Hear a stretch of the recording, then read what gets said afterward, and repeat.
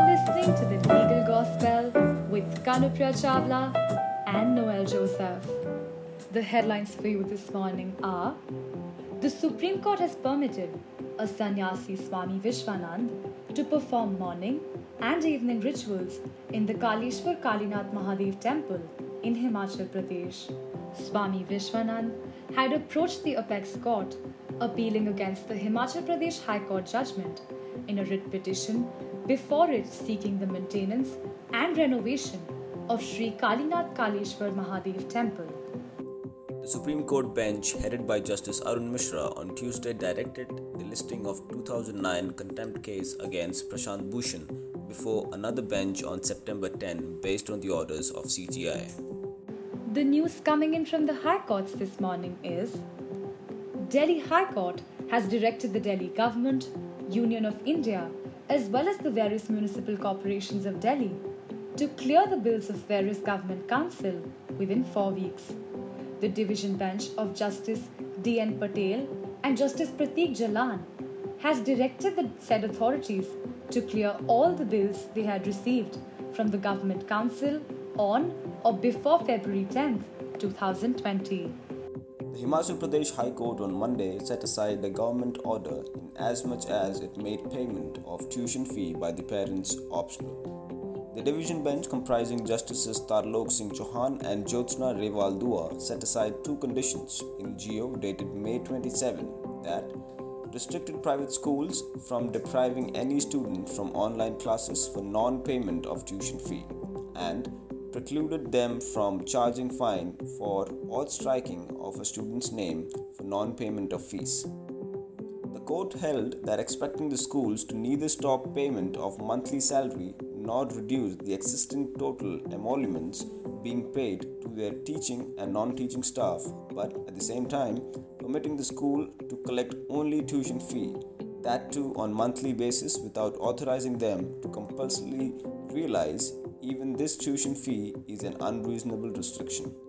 The Punjab and Haryana High Court has reassured that the complainant or the victim of a crime is not remediless against deliberate inaction, unreasonable delay, failure to collect evidence, undue sympathy, with shielding of the offenders by the concerned police officers. Justice Arun Kumar Tyagi was hearing anticipatory bail pleas in connection with FIR registered under sections 354D, 503, 509, 384 and 511 of the IPC and sections 66D, 67 and 67A of the Information Technology Act 2000.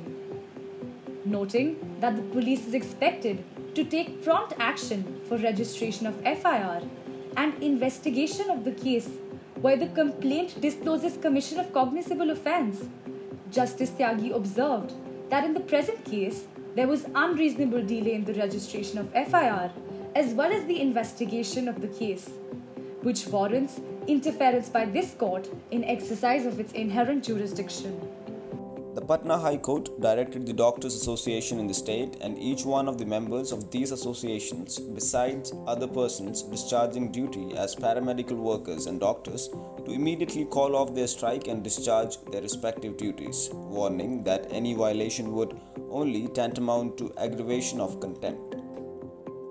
The division bench expressed the strict view that during the time of current situation and circumstances prevalent as a result of pandemic COVID-19, none of these functionaries empowered and authorized under provisions of Disaster Management Act 2005 and Epidemic Disease Act 1897 can refrain from discharging their duties and functions, more so by resorting to mechanism of strike, which perhaps may be illegal. The Orissa High Court allowed the petition of a 24-year-old woman to get back with her same-sex partner who was forcibly separated from her by the parent's mother and uncle. The bench of Justices S.K. Mishra and Savitri Rathod was hearing the matter. However, the justices went out to write separate but concurrent orders allowing the woman to stay with her same-sex partner. The petitioner in the present matter, originally belonging to the female gender, had exercised his rights of self-gender determination and preferred to be addressed as he/his. Therefore, the court recognized the petitioner's right to be treated like a male and referred to him as he/him/his throughout the proceedings of the case. Observing that if the judicial officers of the state have to run from pillar to post for their payslips, leave credit statement, etc., there is likelihood that it may affect the efficient dispensation of justice. The Guwahati High Court has pulled up Assam's Principal Accountant General over the late release of salaries. Justice Kalyan Rai Surana suo moto invoked the court's writ jurisdiction on the basis of representation dated 10/8/2020 submitted by the Assam Judicial Service Association regarding non-issuance of payslips, leave credit statements, etc. in a time-bound manner. Moving on to the updates coming in regarding the pandemic, while closing the writ petition filed by Ramesh Chennithala, the Kerala High Court directed the government to ensure strict confidentiality of the CDR details collected and also to ensure that no third party has access to it. The bench, comprising of the Chief Justice S. Mani Kumar and Shaji P. Chali, closed the writ petition recording the submission of the state that the CDR details are collected for the limited purpose of finding the tower location. Ramesh Chennithala, the leader of opposition, had moved to the High Court seeking to restrain the police from collecting the call detail records of COVID-19 patients or suspects.